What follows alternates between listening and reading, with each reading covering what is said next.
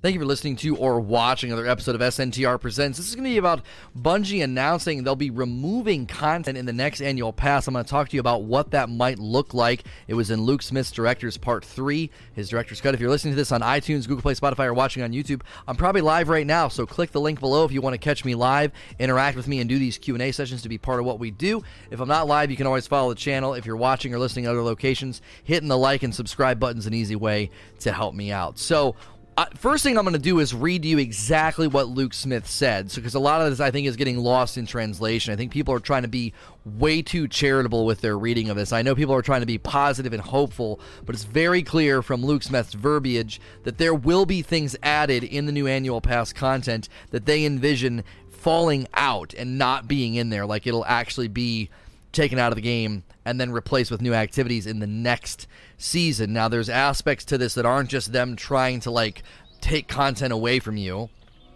There are technical limitations and other things. He doesn't really get into the technical aspect of it, but he does basically announce that they will be doing this. The second thing we're going to talk about is the good. So I'm going to read to you what he's doing, what he says, and then I'm going to talk to you about the good. I do think there's good reasons to do this. I think there's good ways to look at this, but I also think there's bad. We're going to end with the bad. So stick with me till the end if you want to hear about the bad, because some people are going to think I'm just defending Bungie. I think there are reasons behind this. So the very first thing he says, during Season 8, a new situation will unfold on the moon, and over the course of the season, parts of the game will change before the situation culminates in an event that ultimately resolves it, and its content will be exhausted. But this resolution sets up the events for Season 9, which again adds something new to the game and resolves it, something that too will go away, but not before setting up Season 10, etc. So the idea here is that they're always sort of ramping up and doing something, setting up an event, and then rolling in to the next thing. Then he says this. He says, this differs from last year's annual pass with permanently added activities to the game. This year we'll see events that last for 3 months and offer new rewards to chase, although at the end of that period, some of the activities will go away. For a time, the rewards will too, but we also acknowledge that part of playing Destiny is collecting all the stuff, so in future seasons, the weapons and legendary armor associated with these seasonal activities will be added to other reward sites. So he's clearly drawing a comparison here. He's saying in the old annual pass, these activities stuck around permanently. In the new annual pass structure, these activities will go away.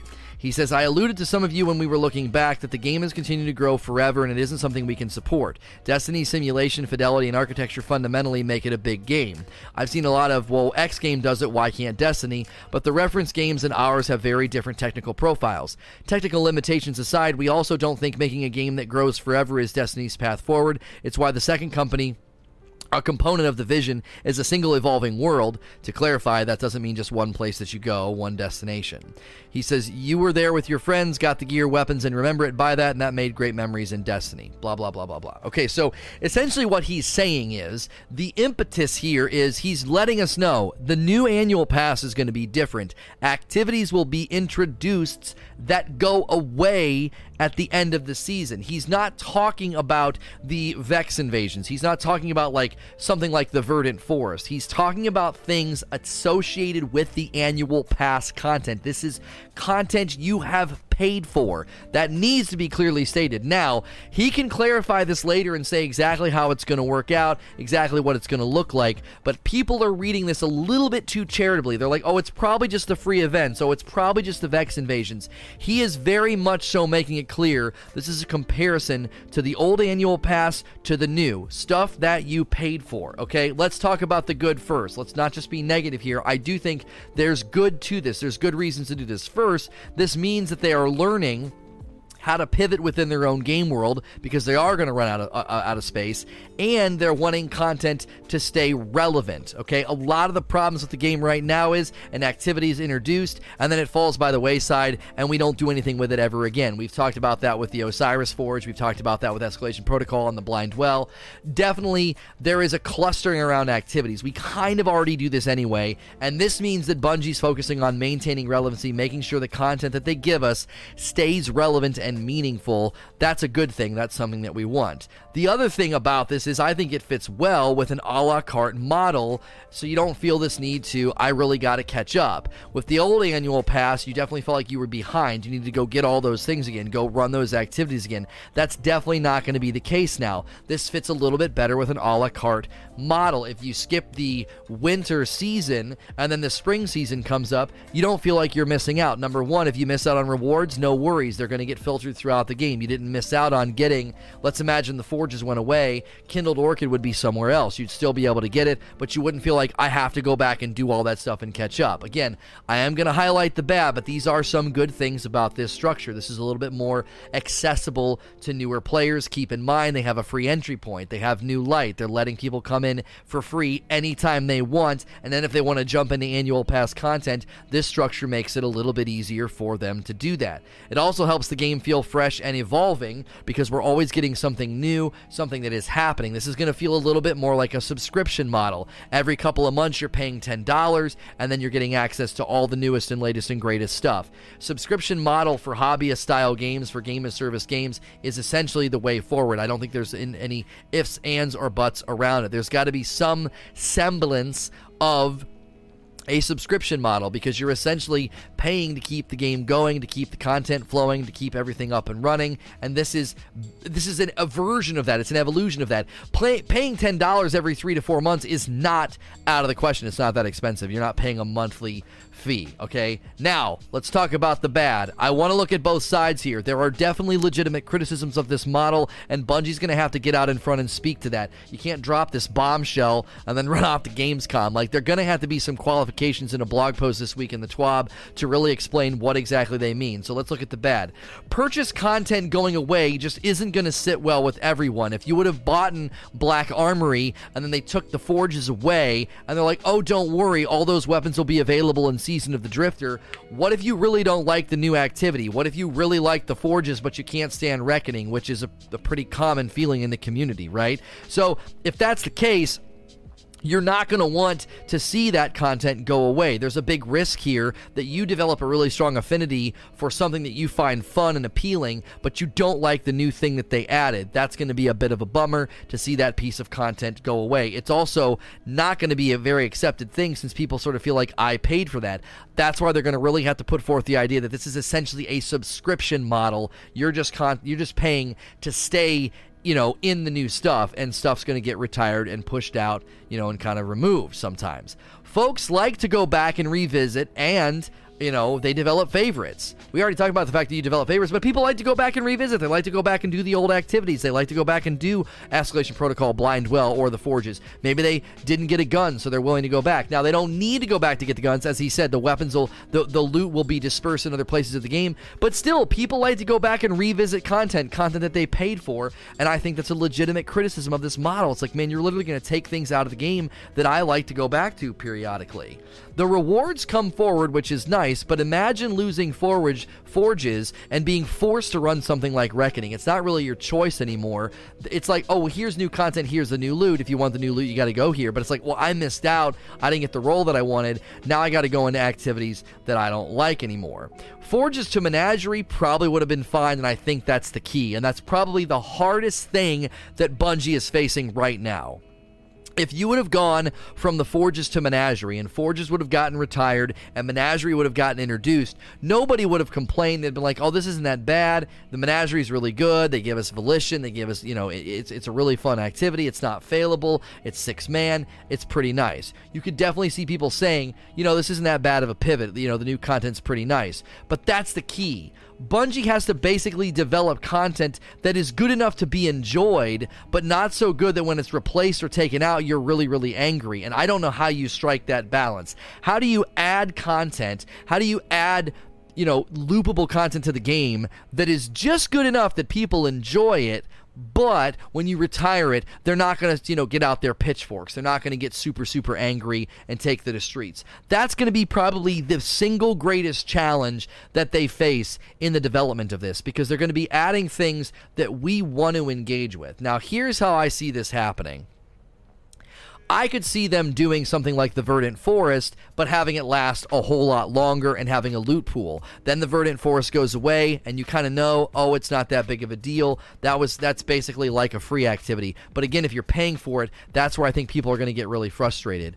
I think all of this bolsters my idea about recycling old content because it's already in the game and you don't have to worry about taking it out. You don't have to worry about it being removed or taking up too much space. If you add a loot pool to Escalation Protocol or the original Forges or Blind Well or the old or the new Forges, or you make Reckoning better, if these things get replenished in 6 to 9 months, you don't have to worry about retiring them or them taking up too much space. So I do think people are going to have to grow accustomed to two things being true. Number one, paying for content doesn't mean it's always there. It's more of a subscription model where the world evolves and changes and activities may go away. Number two, you might have to be okay with the fact that they start recycling and repurposing old content because they're gonna run out of space. There are technical limitations on the game that's going to require them to do this. As always, if you're listening to on iTunes, Google Play, Spotify, or watching on YouTube, the Q&A is about to follow. Please like, share, and subscribe.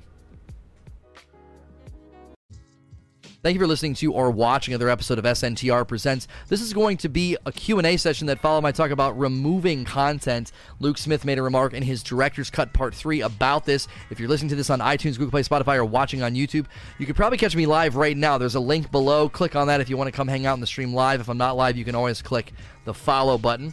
You can always hit like and subscribe on YouTube as well. So we're just going to jump right into the questions. For those of you that are here live right now, I'll give you a brief summary. Luke Smith, at the end of his Director's Cut Part 3, did indicate there would be activities added in the annual pass and then removed the next season, and it did make it very clear these would be things you're paying for. He drew a contrast between the old annual pass and the new. This is not free event stuff. We're waiting for clarification from him, but obviously some concerns about paid content being retired. So, Maverick 8. Can Bungie split the DLC like ESO and just allow players to keep the DLC installed if they want that content? I don't think so, because this sounded like it would be a game-wide change where they would even take the loot. Like, let's just imagine one of the forges went away. They would take the loot you can earn in that forge and put it somewhere else, because he did acknowledge we wouldn't want people to not be able to get the loot eternally. You'd still be able to get that, but it would be in a separate part of the game. It wouldn't be in, that spot anymore, because they'd be retiring that activity. Barbarian Grim. In terms of removing content, do you think it is just future content, or will they be considering moving past content like Forges Menagerie, etc.? Now, I don't think so, because the way he described it, each season is going to set up a progression throughout the season. So things will lead one to another. It will end in a culmination, and then that thing will be retired at the end of the season. So it did sound to me like this would be an encased thing. It's not like they're going to go in and start cherry picking and removing content. One of the reasons they're probably not going to do that is you're going to go into these annual passes with eyes wide open. You are going to know that when you buy the winter annual pass, that pieces of it will be retired and then sort of replaced with new activities with the spring annual pass, okay? So that's definitely, you at least are an informed consumer. I don't think it would be as cool to go in and say, oh, hey, Escalation Protocol's gone now, because, people would be like, I didn't know you were going to do that when I bought it. That would be a little bit of a bait and switch, but it's different when they tell us on the front end. If they tell you on the front end, hey, we're making sure that, you know ahead of time stuff's going to be retired in this annual pass before you buy it. So there's good and bad here. I talked about that in my video. I think some of the good is that it makes it easy for people to jump in with new light. How many players are going to be constantly hitting that free entry point and then wanting to jump into a season? Every season's sort of contained. Every season's, this is the relevant content. The game's not just continually filling up with content that becomes irrelevant, like Escalation Protocol, Osiris Forges, Blind Well, even the Forges from Black Armory. Those things just slowly kind of sit and collect dust in the game anyway, so this is a way to kind of prevent that from happening.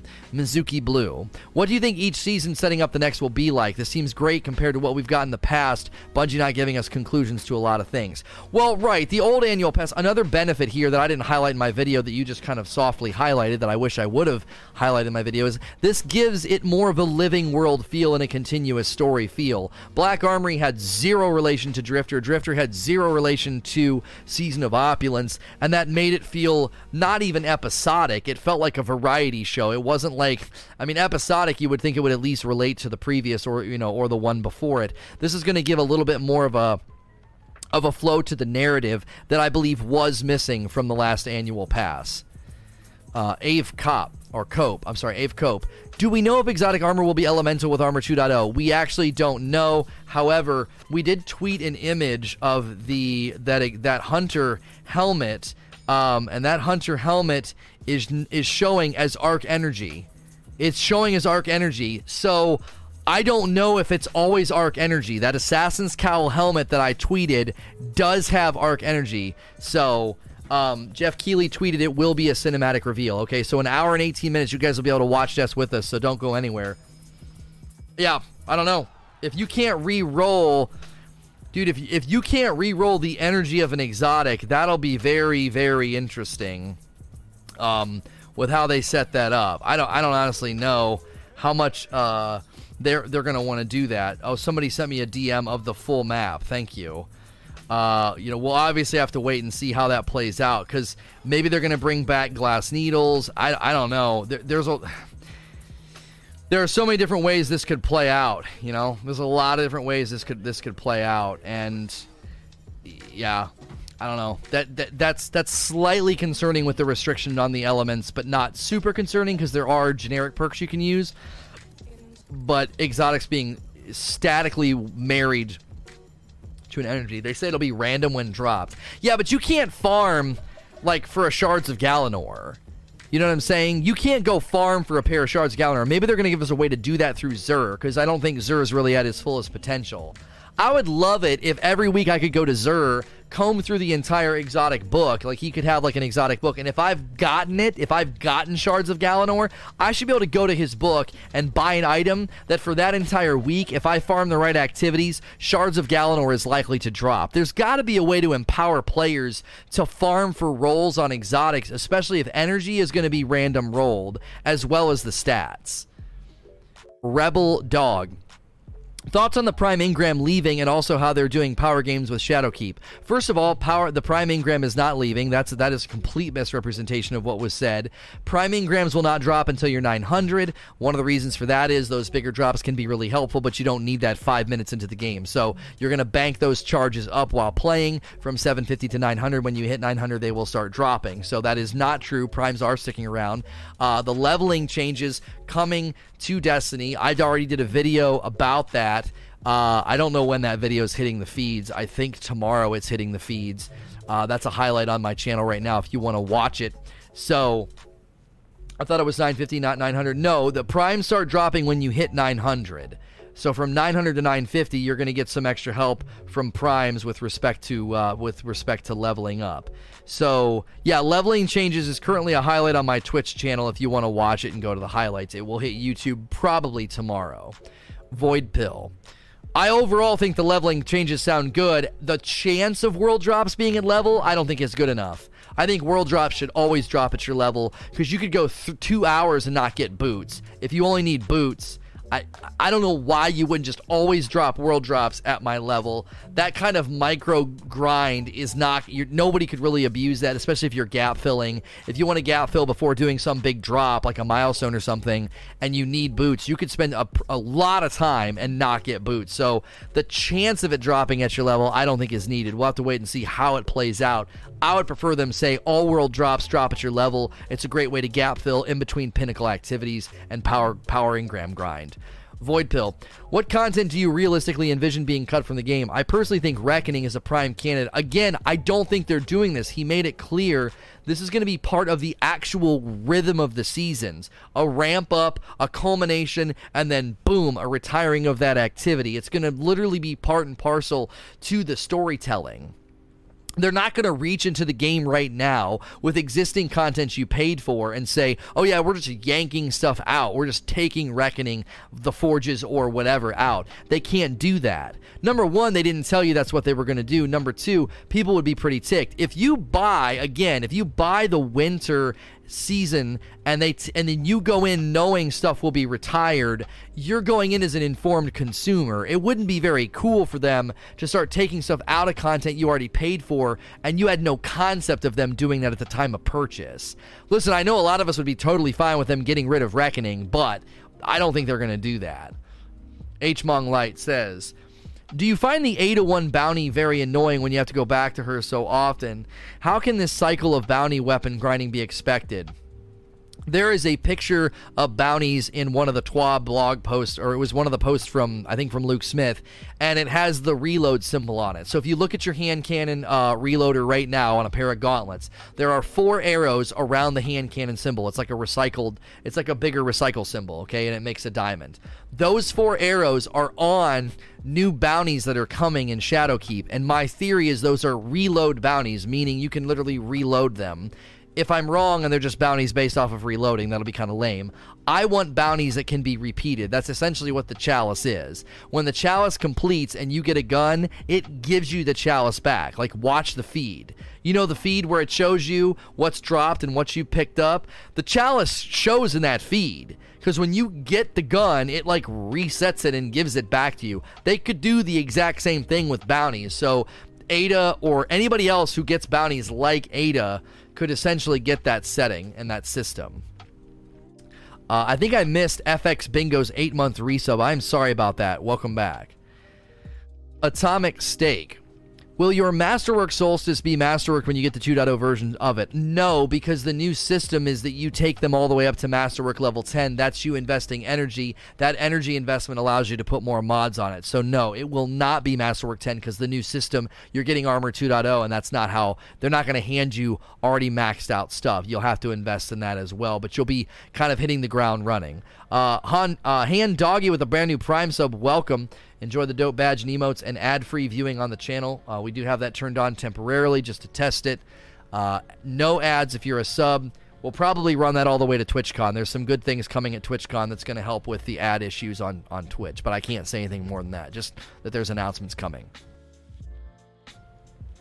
D Flawless. Even though D3 is way down the road, would you rather them bring all of our gear over or delete our vault again? Personally, if they delete our vault, I don't want to regrind old exotics again. Here's the thing. If they do Destiny 3, people just have to come to grips with the fact that you're going to reset and lose stuff. Like, this idea that you're going to get all the way to the end of Destiny 2 and have pinnacle, coup de grace, everything, and that stuff's just going to carry over to the next game. I don't think that's a thing, right? That's not a thing. Like, you've got, you have to leave stuff behind, you know? I'm not saying they take everything from us and then give it all back to us and can regrind for it, but like, this idea that they took away my exotics and now I have to get them again, I don't resonate with that mindset or that attitude. I just don't understand. When I went from Diablo 2 to 3, I didn't expect anything to come with me. When I went from Borderlands 1 to 2, when I go from Borderlands 2 to 3, I don't expect anything to come with me. Now, somebody might say, well, those are in case stories, Lono. That's not the same. Why can't it be the same?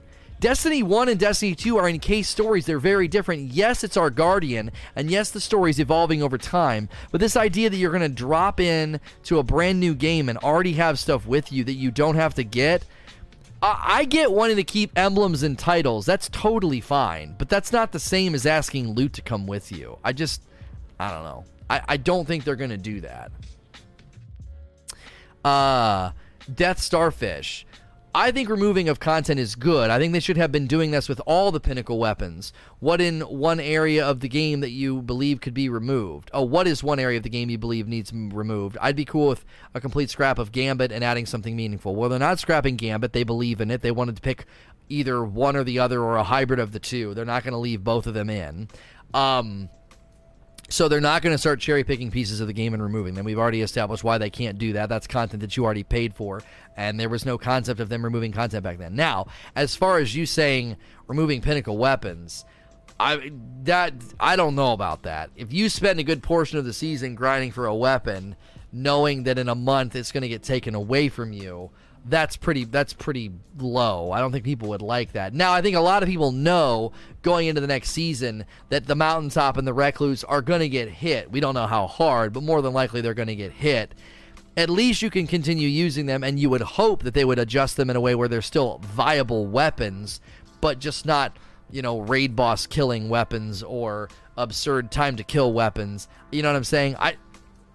If he's saying remove the quest, he's saying remove it like they did with pinnacle weapons, but they don't remove the quest. You can still go back and get the old pinnacle weapons. That's not true. Nova Hands. Hey, Lono, do you think the EAZ is a good example of content that's there for the season and then gone the next? No, it's not a good example because it's not anything that you paid for. That's the biggest problem. Everybody is misreading this. I've had to correct this so much today. I appreciate that you guys are trying to read it in the best light possible. You're trying to be charitable. You're like, well, maybe they just mean stuff like the Verdant Forest or the EAZ. Man, I love that you guys have that kind of a positive attitude. But when you read Luke Smith's writing, it is clear. In his mind, he's comparing the annual pass that is purchased and the new way they've set up the seasonal pass stuff where what is added is then removed. He made it crystal clear with his language. And I know some people read the second half and they're like, yeah, but it says events, Lono. It says events. He says there were this year we'll see events that last for 3 months and offer new rewards to chase, although at the end of that period, some of these activities will go away. You have to understand, when he says that, he's speaking with regards to the annual pass, not the seasonal, rhythmic of free stuff. The impetus is Luke is setting up the stage and saying, if you bought the annual pass, the seasonal pass stuff that you're going to be buying, the purchase content, is going to be structured differently going forward. I can't make it any clearer than that. Again, I appreciate that people are trying to be super charitable, but he doesn't need to tell us that free stuff goes away. They've already done that. Verdant Forest and Haunted Forest are perfect examples of content that got dropped in the game for free that went away. He doesn't need to inform us that's coming because that's already something that's coming. If he is marking this content removal as a change, he is not talking about free content because they've already put in free content and removed it. Does that make sense? He doesn't need to say there are changes coming if all he's ultimately saying is Verdant Forest is going to last longer, right? Verdant Forest is going to last longer and we're going to take it out. He doesn't need to inform us of that. He's informing us because in their mind, this is a shift. Monetized content, adding activities that are then retired. It's a brand new concept that is not going to land unless people really start taking the attitude of buying seasonal pass content is essentially a subscription fee to stay in the relevant content. And I think there are going to be people that don't like it and really ridicule it, but overall I think they're trying to make their game super accessible to newcomers, as well as keeping things super relevant, as well as navigating around the technological limitations of the engine and the old consoles. They've got a lot that they're wrestling with, and they're probably just coming to grips with the fact that we don't have a choice here. We can't add content infinitely, and people cluster, and content falls off the radar anyway. Whether it's the Forges in Osiris, Escalation Protocol, Blindwell, the Forges in Black Armory, the Reckoning, these things will naturally fall by the wayside and collect dust anyway because we cluster around the new stuff. If we're doing that every season anyway, then there's probably legitimacy to what they're doing, even though people may not like it initially. Trip Hazard. Hey Lono, you mentioned about content being removed after 3 months with the annual pass. Do you think it will hurt Bungie with annual pass sales because people can just say, oh well, if it's added later in the other activities, then I'll just wait and save money? More than likely, they're basing this off of player behavior. They're not making this decision haphazardly. Cover 2 with 27 months, thank you. 2 months from Master Noodle, thank you. They're probably looking at player-based numbers and saying, the people that are the most engaged, the people that play and purchase DLC, they gravitate towards and they cluster around the new content. And that's what the player base does. So if people are going to buy this new seasonal content for $10, right, then more than likely what they're going to do is buy it, play it, stay in the relevant content, and then be happy to move on to the next thing. They're basing this off of player behavior. So we've been going back and forth all day about the Apex Legends things on Reddit. But something people need to remember is these super vocal people on Twitter, YouTube comments, and Reddit a lot of times don't represent the engaged purchasing player base. A lot of times, they're just leveraging the fact that a community is upset because they want to be a part of the mob and they want to spread negativity. Or a lot of times, they don't spend a dime in the game and they just go in and complain about everything because that's what they do. They're a complainer. More than likely, Bungie looks at the player base numbers and says, people complain about this or complain about that. The people that purchase the content play it and then move on to the next. And then move on to the next. So we're probably not in any danger of losing purchases or player engagement by going this route. If anything, it'll probably help keep the game clean, and then people that come in and maybe miss a season will say, hey, I don't have to play catch up and go run old content. I can jump right in and play the brand new relevant content. So I think a lot of people get on Reddit and the forums and Twitter and create this air of, oh, the community is so upset, when it's like, yeah, well, the player base numbers say otherwise. So, you can bang your drum all you want on Reddit. It ain't going to change the fact that player behavior is more than likely in agreement with what they're doing. Bungie's not going to do this and hurt their game. They probably know it'll actually function just perfectly fine within the realm of how the player base behaves. That's my speculation, but they check every single jot and tittle of the stats on a regular basis. Oslick Prime. What if they buy a season and then life happens, quote, and I can't play it? When I come back, it's gone. Do you think Bungie would understand or say too bad? This is just one of those things where I don't think you can legislate to this person. If they are facing technological limitations, limitations, and they can't just keep adding brand new content, they can't adjust their development cycles and what they deliver around somebody who has life happens, right? They can't develop the content for that person. So it's kind of no different than like LFG when the raid is hot for like a month and a half to 2 months, and then you come back a couple months later because life happened, and you're like, hey, let me get on LFG and try and run a raid, and you have a more challenging time doing that because a lot of people have moved on. Well, there's nothing that can be done about that. That's just kind of what happens. Games move forward. Things happen. Even a game-as-service subscription fee game, that's going to happen. Things are going to move forward. Things are going to get retired. Things are going to become irrelevant, and you missed out if your job or your life or something happened. You know what I'm saying? That's just kind of the nature of it. In a microcosmic way, when I had my appendix out and I was in the hospital for a week and a half, I couldn't go back and be like, hey, Bungie, could you not move my game forward a week and give me all those resets back? No, the game moves forward. I missed out on those opportunities. If there would have been something called Faction Rally or some, week-long event or something that happened when I was in the hospital, I can't ask for things to be, rewound for my life situation. I'm not saying it's not a bummer, but at the end of the day, a video game has to establish its identity and own it, and they can't pivot and legislate and make changes around the ebbs and flow of real life. It's just not possible, Major Glory. Luke Smith used the word event instead of activity. In D2, would you say that the repurposed content has been more associated with the world event? If so, does Shadowkeep need a new top-level activity event outside of invasions? Well, again, he used event and activity interchangeably, so this is not this again is maybe a slight false summary of what's going on, because he said, this year you will see events that last 2 or 3 months, and although at the end of the period some of the activities will go away. In his mind, event and activities are kind of interchangeably. They're happening in conjunction with another. So, do we need another one outside of invasions? Well, yes. We've already seen one called Nightmare Hunt. Now, the question is, here's a question.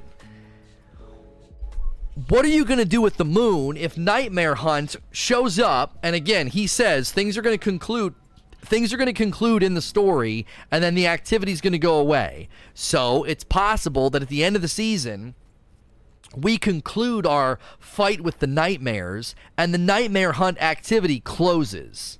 Okay?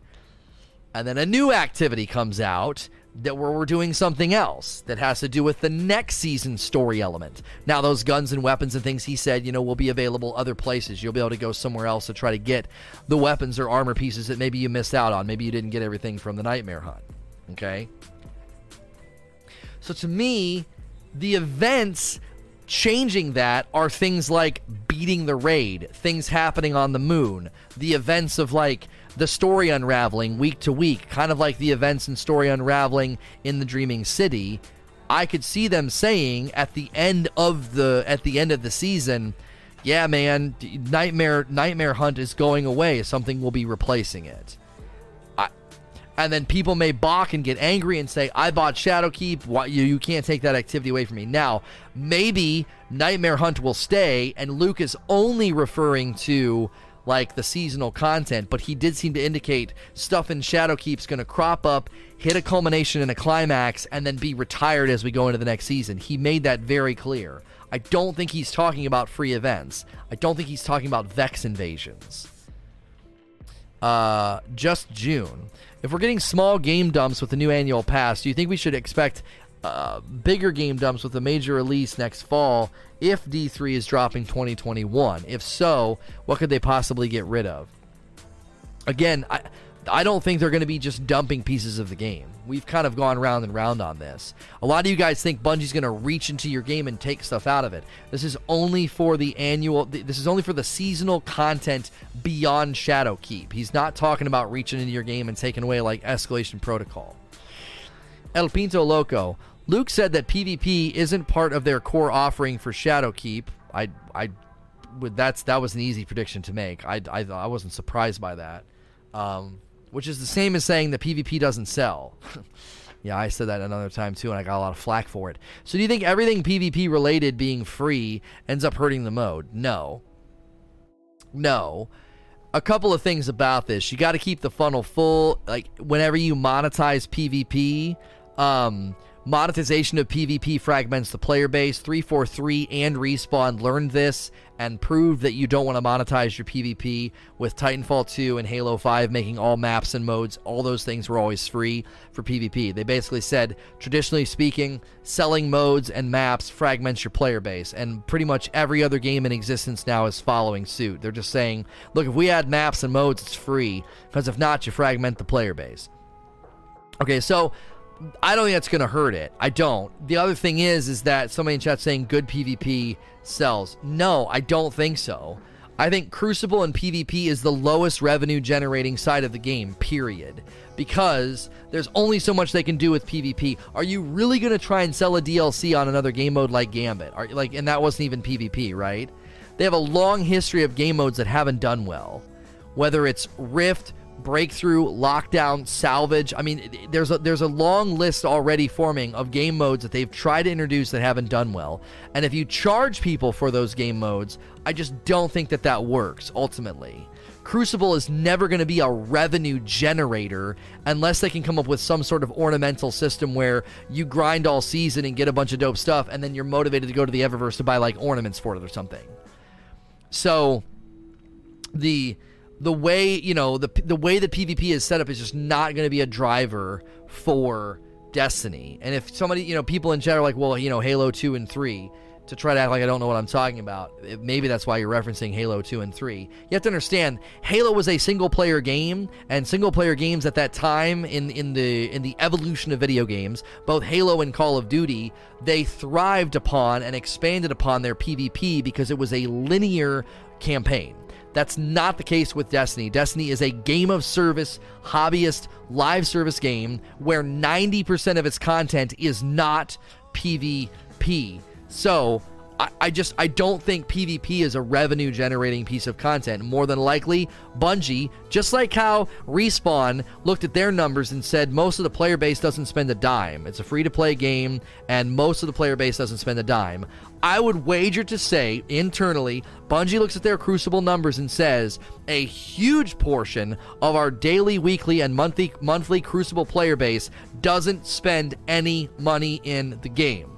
I would wager to say that. Now, the Pinnacle weapons, with the Pinnacle weapons, as far as I know, they're never going to charge for Pinnacle weapons. Luke seemed to make that clear in a couple of interviews, that they're not going to be doing that. Like, Pinnacle weapons are a seasonal thing. So, they've made it very easy for you to not spend money if you just want to keep playing PvP, okay?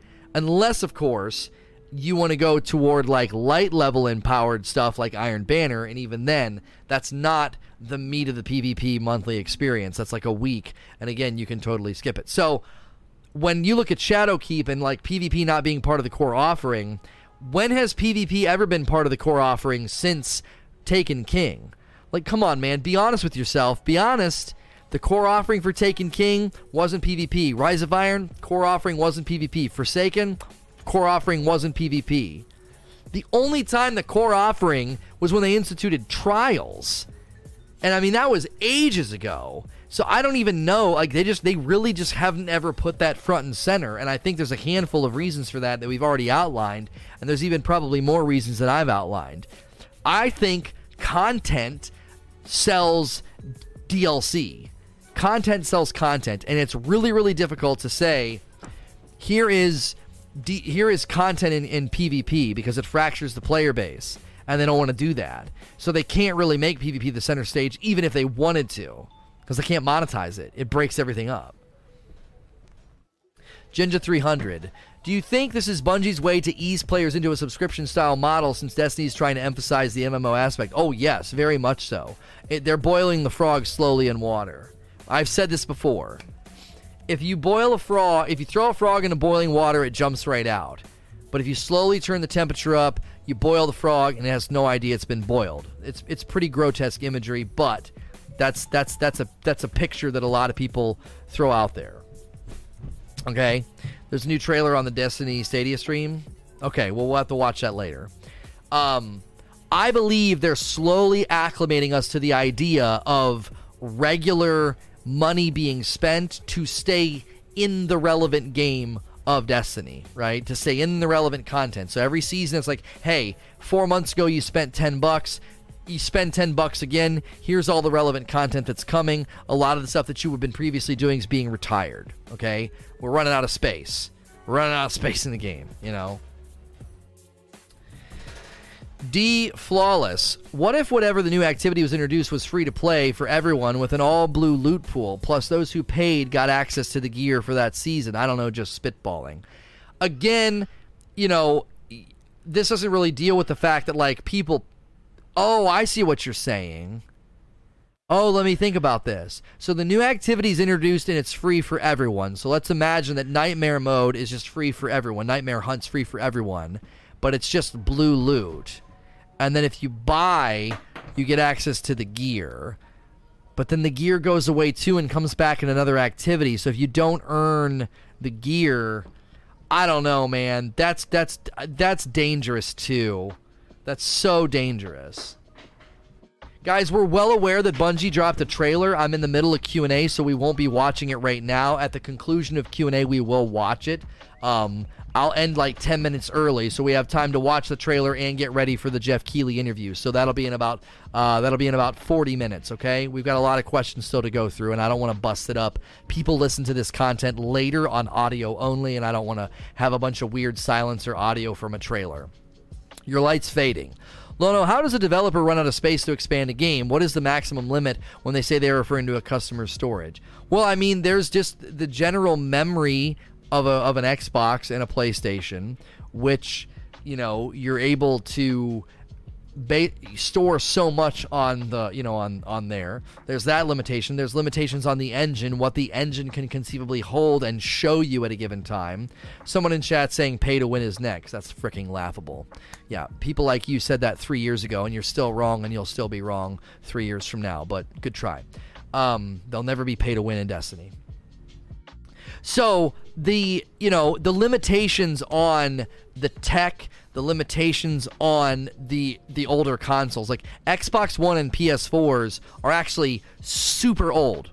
They're actually super old. So in the grand scheme of things, this idea that they're not going to, they just add forever. They don't have dedicated servers. They don't have an engine that was built for an MMO. Like when people play games like ESO and others are like, well, they're always adding stuff. Yeah, well, it was an engine built for it, and it interfaces with dedicated servers, and a lot of that stuff is held on the server. So it's not on your Xbox. It's not in the game engine, right? That's one of the advantages of having dedicated servers and a better, more agile, more adaptable engine for an MMO. That's something that needs to happen with the next Destiny. And guys, we will watch the new trailer at the conclusion of Q&A. I'm well aware there was a new trailer. Coke Logic. Would it soften the blow of losing content if it was in favor of heightening the story? Something like having Shattered Throne removed because the curse was finally broken. It's also appropriate that Shattered Throne doesn't have a unique loot pool, so no weapons or armor would be removed, which is my biggest concern with losing the content. Right, This right here is exactly what it sounds like they're doing. There'll be this culmination in this story sort of leading to something with the nightmares, and then that activity goes away because the nightmares have been defeated, and then there's a new thing in the next season. It's supposed to, as you say, heighten the story, increase the idea of like we're having an impact on the world. They talked about that. In my interview at E3, when I interviewed Deej about Shadowkeep, he said that there's going to be events where you impact the world of Destiny in Shadowkeep, and that's likely what he was already kind of laying the groundwork for and alluding to. Half Plugged with 21 months, welcome back. 8 months from Oakshi, guys, thanks for those resubs. Commander Tyke, do you think they should, at the end of the annual pass, make those activities rotate and let the community have an activity for... to like pick which one to stay? No, again, the danger here is you're trying to turn the internal workings of the game into a la carte, and that doesn't work. That doesn't work. You got to keep the funnels full, and we cluster around activities anyway. Think about what this does. Let's say we see this Nightmare Hunt mode. It has matchmaking for the bottom 2 rungs of difficulty, and the hardest difficulty there's no matchmaking for, okay? That goes away, and a new activity comes with the same format. The beauty of that is that nobody's sitting there waiting to get matchmaking at the varying degrees of difficulty. Why? Because the funnel is full of differing players.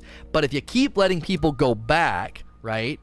If you keep letting people go back to old activities, you have a potential to dilute the funnel, making it harder for people that want to run easy, medium, or hard, whatever. The funnel's not as full. So keeping the funnel full of players in relevant content is a value point to the people purchasing the content. Think about it like this. Imagine buying the season, you buy the spring season, and you're really excited and you want to run this new activity, and it's got matchmaking, and matchmaking's taking a while, and you're not enjoying the content as well as you could. Why? Because there's people still playing the stuff from the winter. There, you kind of split the player base up. In their new system, you buy the new content, everybody's playing it. Full funnel, quick matchmaking, matching with more people in your region, so less lag and less weirdness that happens when there's not a lot of people, sort of in the funnel. So keeping the funnel full is a really important thing, and that's a value point. Every single person purchasing a season wants to play the content, and that keeps the funnel full. Again, I get that people are going to be like, wait, I don't get it. I bought content and it's going away. But I believe we're being eased into a subscription model where you want to stay in the relevant content, you pay the fee every 4 months. And I'm fine with that, given the type of game that this is. Eclucid, are there any games that already follow the model of B2P MMO Lite with regular paid expansions that also remove purchase past seasonal content? No, there's not. There isn't. And here's the real dilemma that I think people have with Destiny, is I don't feel like people understand the type of game that they're playing. People are going to get indignant. People are going to throw their hands in the air and be like, I spent $10 and you removed an activity. And that's not fair. And again, this game, if you wanted to evolve and move forward and do new things, you got to stop asking for both things. You have got to stop asking for both things. I want new content. I want new things to do, Bungie. Don't recycle stuff. Don't reskin stuff. Give us new. And then they give you new. Well, yeah, but I also want to keep every single old piece of content that I've ever paid for, even though I don't engage with it like really at all, but I want to keep it. That's my point, is the reason I think they're going to take this on the chin and take the criticism from the drive-by tweets and Reddit threads and everything else is because they know internally their community does this anyway. So you're gonna buy the new content and cluster around the new activities anyway. This isn't going to stop anybody from playing. This isn't going to stop anybody from purchasing. If you've been playing Destiny for the last 5 years, are you really going to balk at $10 or whatever the cost of these annual pass pieces are? You're really going to balk at that price point? Be like, well, no, absolutely not, because they're just going to take my content away. Yeah, and in 4 months, you could spend another $10 and get all new stuff again. Like, that's the kind of game that it is. Accept it or go play something else. Like, I don't understand why people expect to play a game forever and not spend a dime. Like, that's why I really empathize with the guy that he's getting taken to task for calling, most of the Apex audience's freeloaders. He actually celebrated by that, that by the way, but all the clickbait liars on YouTube and all the misleading gaming journalists that are ripping the quote out of context and leaving half of it off because they like to lie to the gaming community because manufacturing controversy and rage is good business. But he makes a comment about how most of the audience is freeloaders and they quote unquote love that. Okay, I empathize with him because it's got to be really rough to constantly hear from people who don't spend a dime in your game but complain about how it's monetized. Like, what are you gonna do? You're going to keep playing Destiny 2 and never spend a dime. You want to always be able to go back to old content for forever. There's got to be a way for them to keep the game relevant, charge you money, and not have you constantly feeling like you got to protect every jot and tittle of the game, like every piece, because you're not playing old content now anyway. I get it. I know people like to go back to old content. I totally understand that. But this is the world we live in. There's limitations on the game. There's limitations on the old consoles. If you want to play the new stuff, if you want to play the new content, then pay the $10 and play. If not, go find some other game-as-service game that gives you as much value and satisfaction as Bungie and Destiny, and play that and leave us the frick alone. Morgana God. Bungie has said that they want Destiny to be something you can play with your friends at any time, and that's why any new player will start at $7.50. They explicitly stated that this is the new, so new players can jump into the content right away. How do you think this approach is retiring activities it'll pair with that philosophy? Do you think that base power will increase as they move through a season? We need more information on how the power climb works because the artifact resets every season, and it's bonus power for people that don't want to run pinnacle activities to give people that ease of leveling without needing to run pinnacle activities and grind for different things. So you're able to level up every season, and then it gets kind of reset. And I don't know exactly how that's going to work out. What are you going to do with max level players at 950? Right? There's not a clear indication of how that's all going to work out. So, guys, in about 30 minutes, I'm going to end Q&A. We'll watch the new trailer, and then we'll watch the Bungie stream with Jeff Keighley, so don't go anywhere. If you're enjoying yourself and you're enjoying this content, I do discussions in Q&A like this all the time. If you like it, if it's like a podcast radio sound you enjoyed, hit the follow button. That's a free and easy way to support me. Your rant was spot on, but just to go off on the subject for a second, that t-shirt you have on is awesome. Thank you. Guitar Man Dave. I'm not seeing character rankings anywhere, and everyone will be 750 level 50 at launch. Do you think that they are moving away from that? And if so, what would they do for a while? We don't know. I just had a question about this. We're not really sure exactly how the leveling will work and reset every season, but there is a level of that. There is a level of resetting every season, and the artifact plays a part, but we don't know quite yet how that works. To Locker 29. You ever think we might get an old favorite hand cannon back from the Black Garden? Listen, man, don't do that. Don't get our hopes up. We don't want to start thinking about give me the Fatebringer. I don't know if they're going to do that, but we'll have to wait and see what their decision is, how they're going to lay it out. Yeah, I don't know if they're going to want to do that with a raid, though. Black Garden weapons will probably be an entirely new weapon pool. My biggest want for raid gear is it needs to be 1,000 times better than it's been up to this point. Last Wish, Scourge, and Crown of Sorrow are all bad loot pools. They're not impressive. There's nothing specifically excellent about them. Nothing stand out. The armor has no raid intrinsic perks. The guns are not special. They have almost every gun in every raid in Destiny 2 has its equal somewhere else in the game except for maybe the Midnight Coup. That's it. Even the threat level, it has its equal in the Ikelos shotgun. Raid gear should not have its equal elsewhere in the game. Give me back Vex, Fatebringer, Genesis Chain. Give that back to me. We need to get back to a place where raid gear stands apart. I don't give two freaking craps about the people that can't run it. If you want to run it, figure it out. If you can't, you don't get the raid gear. Raid gear has been garbage in D2, and I'm sick of hearing because people will feel like they're missing out. That's literally what aspirational content is designed to do, and aspirational content should not have ho-hum weaponry and armory in it. It just shouldn't. There's no debate here. They need to fix that. So I don't want them to bring back Fatebringer. I just want the raid gear to matter because it hasn't mattered in a long time. So Shade with the brand new sub, thank you. Enjoy your dope badge and emotes. Your dope and deserve dope stuff. Also, when you sub to this channel, you get ad-free viewing on my channel. I know ads have been pretty disruptive on Twitch lately, so I added that feature. If you sub to the channel, you don't get ads. So, yeah.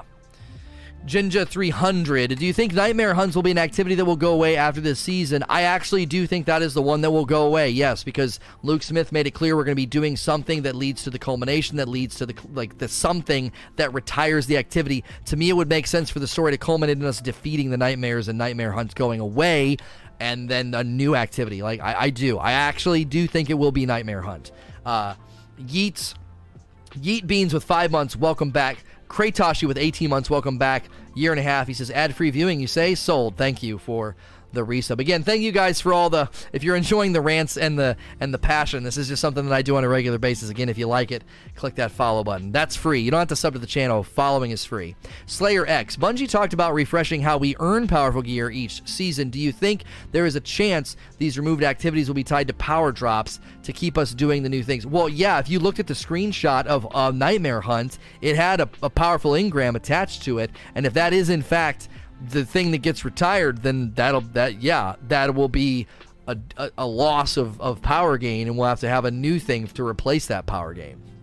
Krat Liff & Co. Could artifacts have random rolls? I don't think so. No, they made it sound like artifacts will be something you invest in every season, and it resets, and it adds seasonal, I think they even called it like seasonal perks. So there seems to be a theme with Shadowkeep centered around auto rifles, hand cannons, bows, and was that it? Auto rifle, hand cannons, and bows, right? Those were the three that we saw on the artifact that you can add like perks to. They're going to do that. Now, one of the reasons they might do that is that's a great way to kind of like make the meta shift. Well, yeah, we saw things in the reload. I'm talking about the perks that we looked at that like add the shield ignoring perks and stuff. I'm not talking about the reloading perks. I don't think we saw an SMG perk in that lane. But in any case, whether I'm right or I'm wrong, what I'm talking about is each season they could say, oh, hey, you don't like running pulse rifles right now? Here you go. You got a new pulse rifle perk this season that does X, Y, and Z. So that kind of shifts people. They're able to kind of shift the meta around. So we're not all running around with hand cannon shotgun, hand cannon shotgun, hand cannon shotgun. You know, I actually looking at that one auto rifle perk that adds disruption with sustained damage. You might see a ton of auto rifles in the Nightmare Hunt because of that specific perk alone, making auto rifles function in a way. Like, listen, I'm not saying Bungie takes ideas from me, okay, but the sustained damage perk idea on an auto rifle is something I've talked about numerous times on how to make auto rifles viable in PvE. I have always said, do something with sustained damage. If I can sustain damage on a target, do something with that. Chain lightning, a suppression field, a blinding field, something. And it sounds like they took that idea and shoved it right on the artifact. So if you're using an auto rifle and it's like breakneck and you can keep sustained damage and keep it going, you might get a really, really good benefit from that. So that could be a great way to be like, yeah, I'm not running hand cannons right now. They've made auto rifles really viable with the right configuration, you know? You talked about intrinsic damage effects like the new Void Grenade weaken thing. Yeah, I talked about that too. Good memory, Zach. They take they take so many of my ideas, I forget about some of them. Being tongue-in-cheek here. Ashen Hollow, are you worried we'll be able to craft guns using the artifact? It doesn't seem like it. Seems like the perks that you unlock are applied as a mod. That's an automatic limitation in what you do on the gun. The rolls didn't seem to be affected at all. It was actually a mod. So Shadow Fox Gaming, so far from what you've seen, do builds being a must for the end game? Well, if there is a difficulty spectrum, we saw the difficulty spectrum of the Nightmare Hunt going all the way up to 950 and a lot of modifiers on there. Yes. I 100% think builds and loadouts are going to become a huge part of that end game. They're experimenting. They're always experimenting. So if this works, if Nightmare Hunt works, then every season there can be new difficulty spectrum and new modifiers, new artifact modifiers that are going to influence your loadout and give you that reason to maybe chase new stuff or make changes to your loadout, and then you're playing a little bit differently, and then you feel fresh and you feel renewed, even though they're not giving you brand new supers, brand new attunements, right? You're pivoting things around the activities themselves. I think that can be a really, really enjoyable time.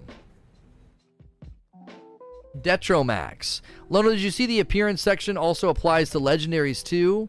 Yeah, appearance seems to be where they're just throwing the shaders. We don't know if that's also going to be where they put, like, I don't know if you're going to be able to do transmog, like ornamental transmog on guns, because initially it seems to only, the ornamental system on armor only applies to Eververse.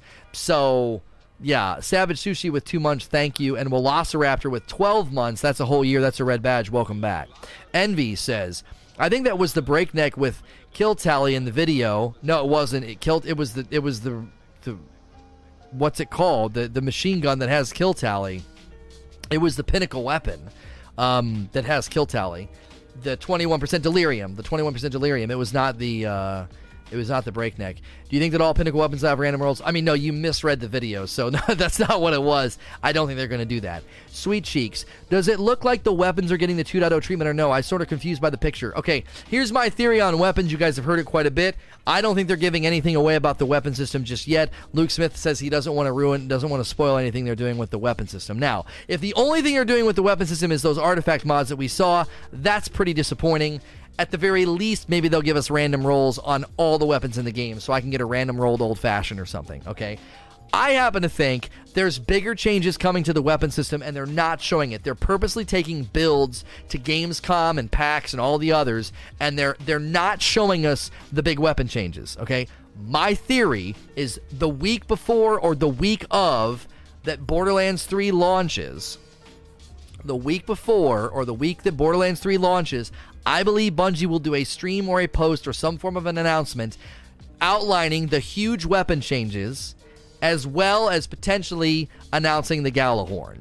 I think they do that as like, we're going to get out in front of the Borderlands 3 launch, and we're gonna make that our big announcement. If they're gonna hold on to weapons changes announcements, I think that's when they do it. They're gonna hold on to that for a while. That's what I think they're gonna do. That's my theory. That's my guess.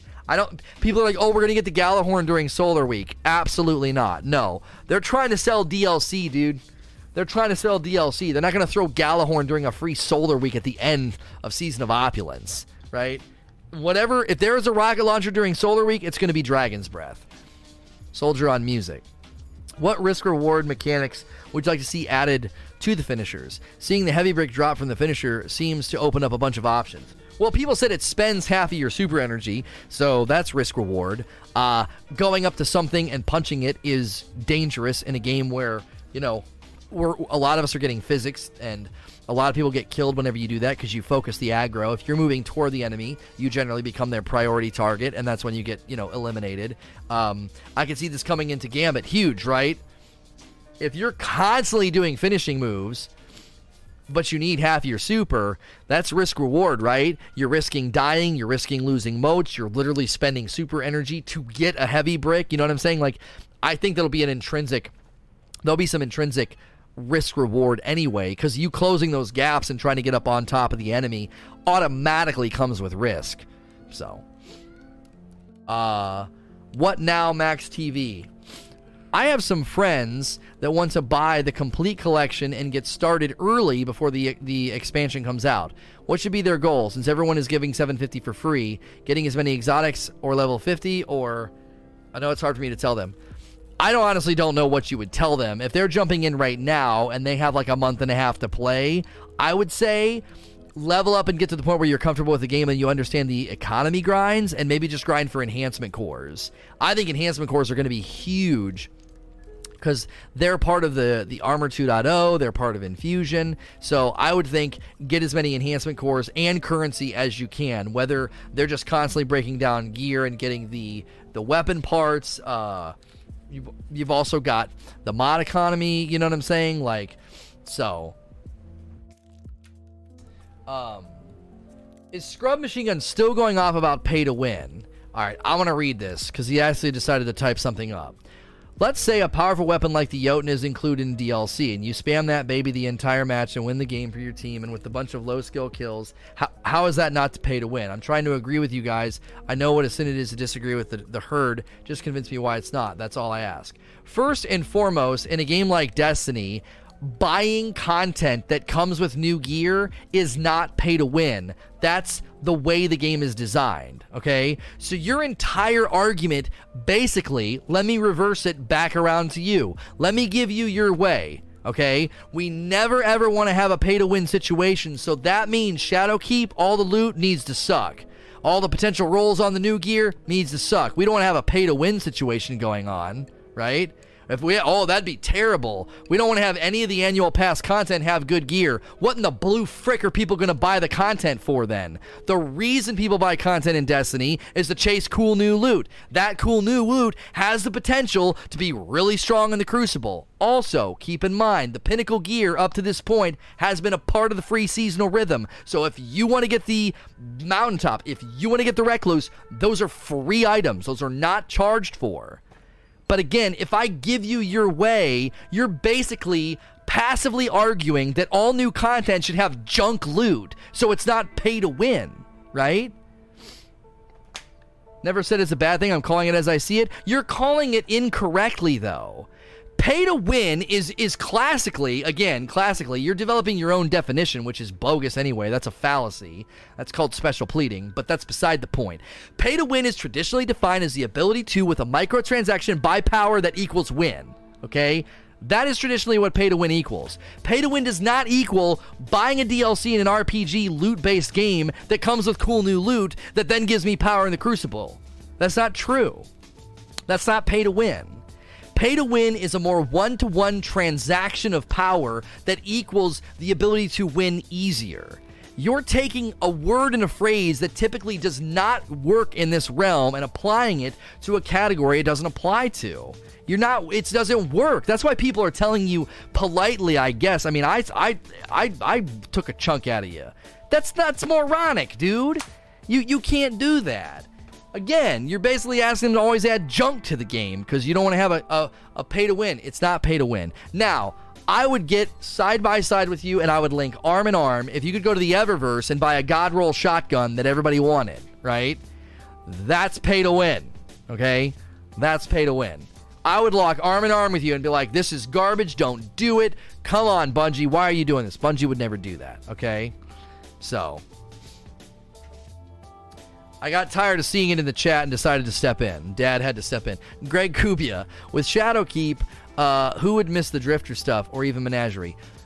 Again, you can't reach into old DLC and start taking stuff out. It's just one of those things. It's not moronic. I was just confused on what pay to win is.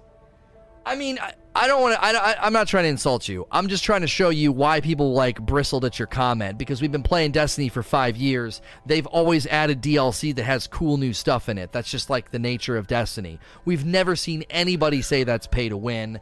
So, and again, pay to win is traditionally thrown around as a dirty word on the internet. People don't understand it. They're like, oh, that's pay to win. Anytime there's microtransactions, I hear people saying it's pay to win. I've had people say that about microtransactions that are vanity only. It's like, you'd be surprised how many people just throw around pay to win just haphazardly.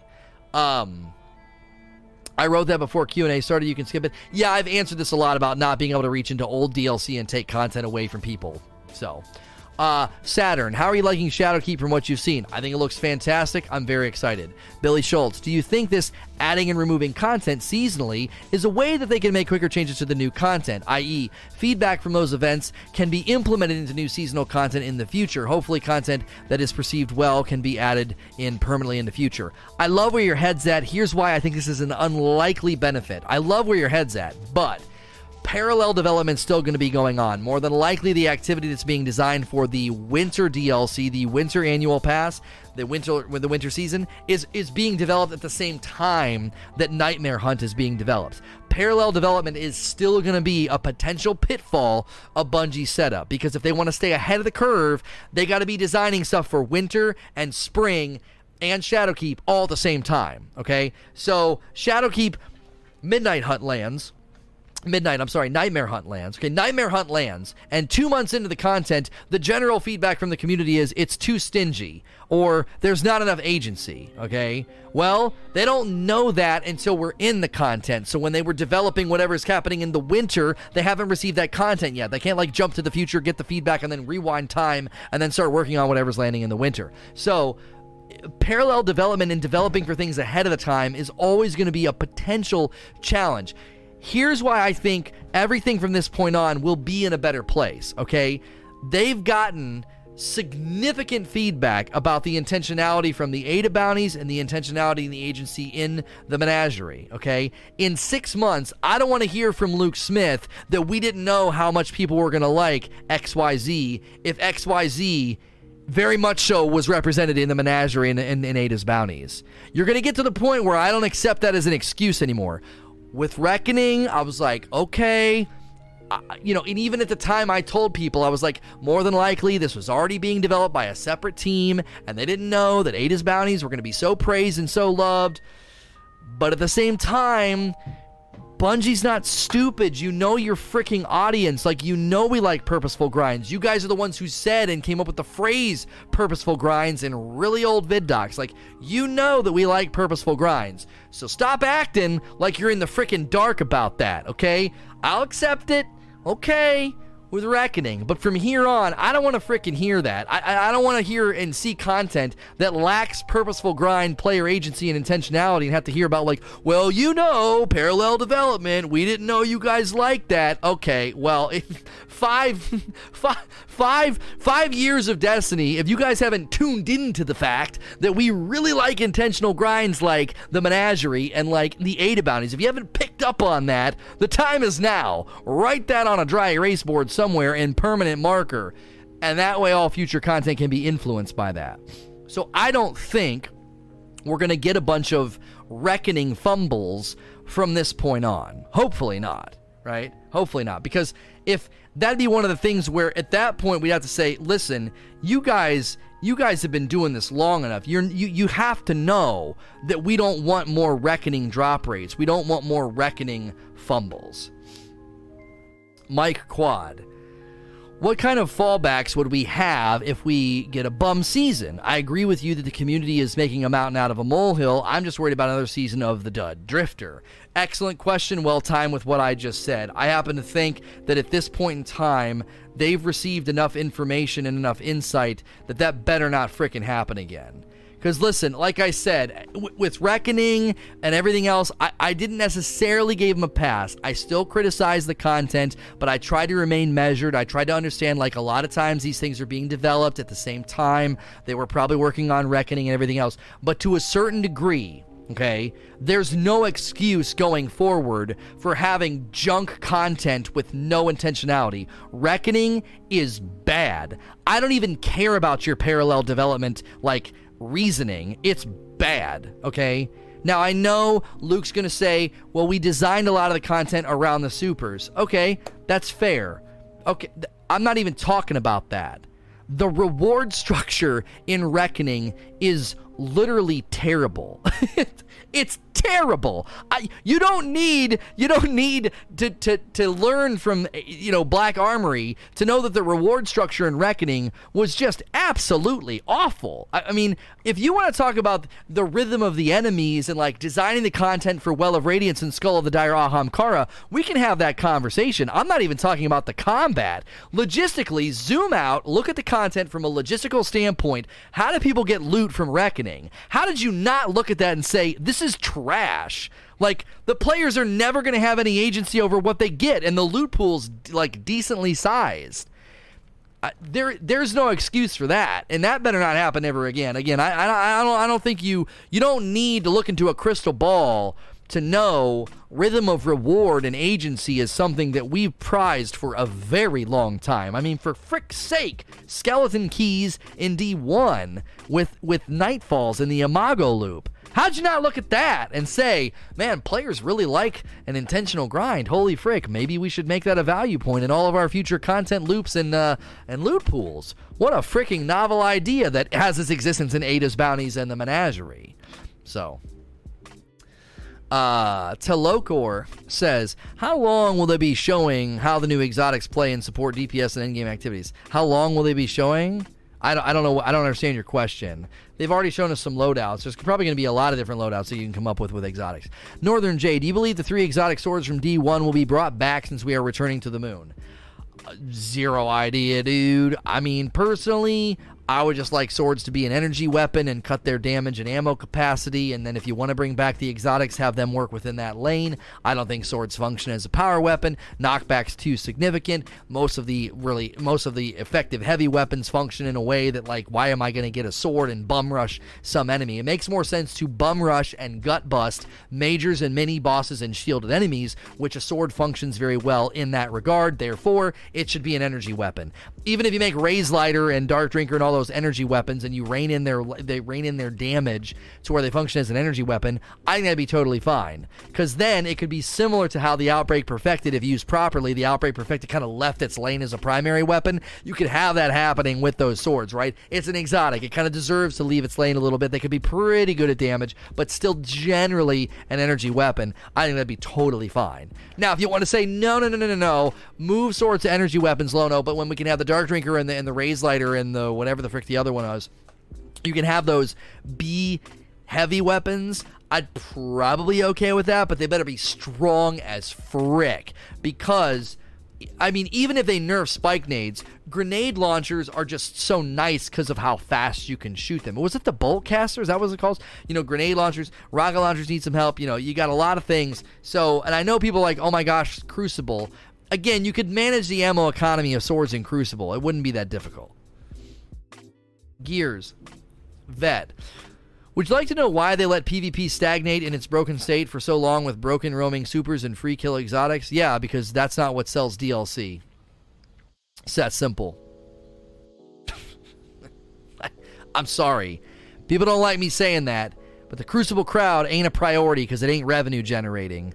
They're trying to survive and float as a self-publishing game. You think they're going to focus their attention on the side of the game that generates no revenue, or are they going to focus their attention on the side of the game that's going to put money in the bank so they can keep making video games? Like, which do you think they're going to focus on? Now, they're not done, but if they're going to bring back Trials, that's why they're putting 3v3 Elim in Crucible Labs. If they're going to bring back Trials, they know everybody wants 3v3 Elim, they're going to put 3v3 Elim in a testing environment so they can get it right. So, you know, it's just one of those things. I don't like, here's the thing, hear me out. I'm giving you the harsh truth. It doesn't mean I'm not sympathetic to my Crucible brethren here, okay? This is one of the most satisfying shooters in existence. It's a crying shame they haven't been able to get the Crucible right for 5 years. It is one of the best. I love watching people play Crucible. I've been seeing Lil Sonic's clips from, you know, the tournaments and, you know, his snipe shots and stuff. I freaking love it. It looks so good. It looks so crispy and good. There's just something about Destiny. I believe Destiny could be a premier arena shooter, and people would watch it. It'd be entertaining. If you're going to watch an arena shooter with respect to esports, it's got to look like Destiny. Now, Destiny ain't ever going to be esports without dedicated servers and a whole lot of, and an overhaul, okay? But the way that it looks, just the way that it looks, if you're going to watch an arena shooter, you're going to want to watch Destiny. You know, and I people watch Apex. Apex is probably the second most satisfying shooter, you know, because it's Respawn. Respawn, their shooting mechanics are as crisp gets. But there is something special about Destiny. And it is a shame that the Crucible just hasn't ever landed and got its footing. It's always been a limping horse, okay? It's always been a limping horse, and it's unfortunate. It's like going to a horse farm and seeing this giant, just beautiful horse. Oh my gosh. And then it limps. You're like, oh, that's unfortunate. It can't really run very fast. It can't do all the things that you want a big, strong horse to do. It's a bummer, you know? And I would love for them to get to a place where Crucible functions as we want it, but there's a handful of things that stand in that way. It's a space magic game where you can throw black holes at people. You got exotic armor pieces that completely change the rhythm of battle and the rhythm of power. So there's a lot of things. There's a lot of things that are always going to keep us from it ever being that premier arena shooter, right? And another reason why, like, Bungie's probably never really going to want to go that route and put a lot of, like, money in the basket of saying, let's get this to an esports arena level. Arena shooters are on the way out. So as far as the spectacle and the audience are concerned, as far as generating money and viewership for tournaments, arena shooters are just on the way out, which there's nothing you can do about that. Fortnite and PUBG and H1Z1 was an evolution of player expectation with respect to both the experience as well as what they get to watch. The landscape has completely shifted. People want to watch Fortnite. They want to watch Apex. They want to watch the big BR battles. And prize money and viewership for like things like Call of Duty and like a more arena style shooters is just going to consistently go down, and that has nothing to do with what's better or what's worse. That has to do with the next generation's expectations being completely changing, right? The Call of Duty World League, again, that's it though right now. Like, if you're going to try and enter the landscape as an arena shooter, there ain't a lot of room. You got Call of Duty World League, and that's basically it. Like, Call of Duty is like it. It's the only small-scale arena shooter that we see really in esports to any high degree of viewership or prize money. There's just, what do I mean by arena shooter? Arena shooter typically refers to smaller arena battles, 6v6, 3v3. You're in an arena. You're not in a big open area like a BR. So, yeah, Overwatch and Halo MLG, but again, the viewership and prize money for those is just, it's not even on the same like ballpark. Fortnite just really changed the game, unfortunately. There's nothing you can do about that.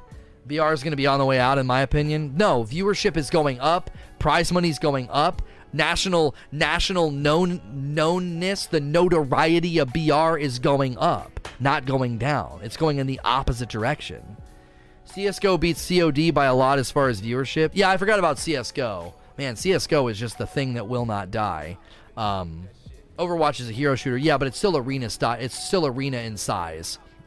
Arena typically refers to the size, not the genre, right? They're very different. 17 months from Clear Below. Thank you.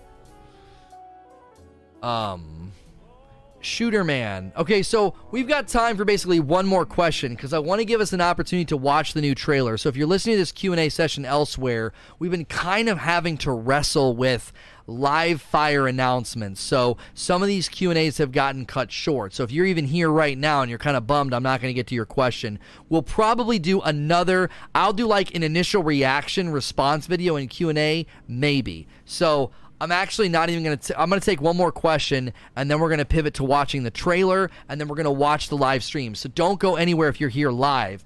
We're going to shift gears here to watch all the awesome new stuff. Shooterman says, with the removal or possible removal of Season Pass content that has been paid for, do you think this is a result of the community not really sounding the alarm when they removed Trials from D1 that we got from paid DLC? I mean, to try to claim that we didn't sound the alarm, I don't think so. I think people were very angry and have consistently been angry about this and have sounded this alarm. I don't agree with this. I also don't think Bungie's like, well, they let us do it with Trials, let's do it again. I don't think that's the sentimentality. It's clear that it has more to do with technical limitations as well as constantly delivering relevant content and keeping people in the funnel. It's not about them taking content from you and being like, well, they let us do it with Trials. Let's do it again. Let's screw the player. I don't think that's the idea. So here's what we're going to do. I'm gonna do an outro here for Q&A, and we're gonna watch the new trailer. We'll probably watch it a couple of times and comb over it, and then we're gonna watch the live stream. Bungie's gonna reveal more stuff with Jeff Keighley. We may do a reaction video and Q&A to follow that. There's over 2,000 people here right now, so you guys want to be given the opportunity to discuss it. So if you're listening to this on iTunes, Google Play, Spotify, or watching elsewhere, I appreciate you engaging with the content. If you're here live, click follow. Clicking that follow button when you're here live is a free way to support me. If you're listening and watching the other locations, click the link below to come hang out with us when we're live, and as always, please like, share, and subscribe.